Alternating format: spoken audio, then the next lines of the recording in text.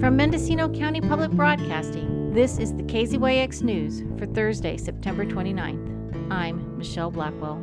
There are two public libraries on the coast, one in Fort Bragg and one in Point Arena. They are part of the county library system. The city of Fort Bragg established their first public library in 1910. Privately run libraries existed before that.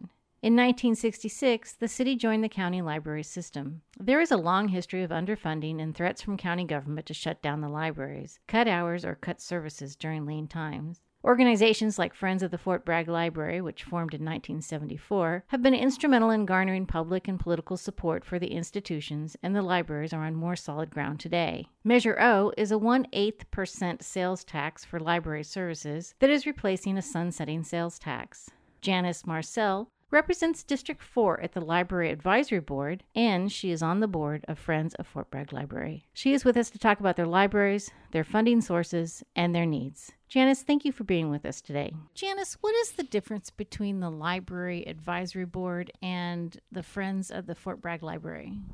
Friends of the Fort Bragg Library are a local group. They're a nonprofit organization that helps the library with program expenses and service expenses, and it's located here in Fort Bragg. And then the Library Advisory Board is a county organization where each of the library branches are represented. And we as a board advise to the libraries and to the Board of Supervisors what we'd like to see improved with libraries, and also to oversee the budget of the library. So that's an appointed position. Yes. How are the libraries in Fort Bragg and Point Arena funded? Actually, all libraries in Mendocino County are funded through a portion of the sales tax and a portion of property taxes.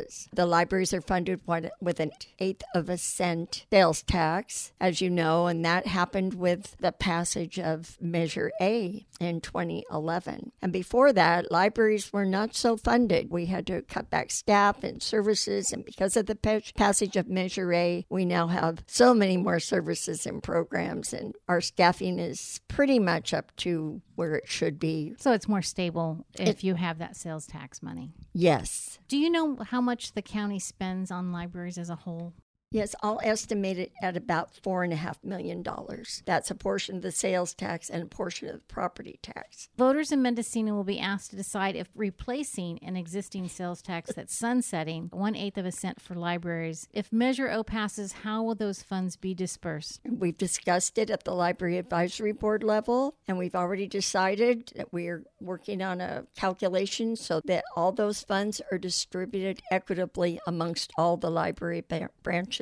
Is that based on how many people use the libraries, or just divided evenly amongst the libraries? It hasn't been settled yet, but it is determined on various statistics. Will the 1/8 cent tax that is part of Measure O, will that replace the existing 1/8 cent tax, or will that be on top of that? No, that will be an additional 1/8 cent. And I want to be clear about that so that the community knows that there won't be a net sales tax increase overall. Part of the reason we're doing this right now and wanting, getting it on the ballot and getting it up to the voters, this is a time of year when the Measure B sales tax was 3/8 cent will be sunsetting. And so as that is sunsetting, it leaves way for us to increase our sales tax. Are the funds for any purpose, or are they dedicated to specific library services? The funds will only be dedicated to libraries equitably among the county, to the 5 branches, and then the 6th one will be in Laytonville after the first of the year. 40% of those funds are going to be specifically dedicated to improvement of libraries. Are you satisfied with the current level of services? If not, what do you think needs to be added? We have really increased our services, and especially since the doors have been open and we're not just doing curbside service. The libraries remained open throughout COVID. As far as expanding services, I would like to see more services for bilingual literature, Spanish literature. There is some talk about that at our last Library Advisory Board meeting. We talked about increasing our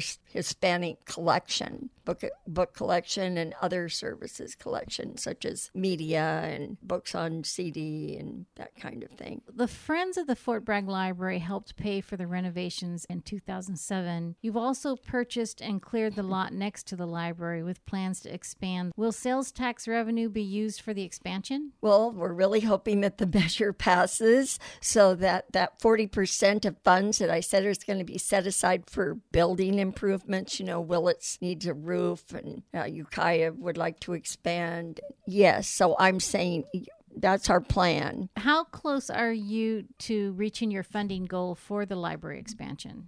Here in Fort Bragg, we've done a lot of fundraising. We've raised over $700,000. Our goal is to raise $5 million. We have a lot of fundraisers planned. Who will own the building when it's completed in Fort Bragg?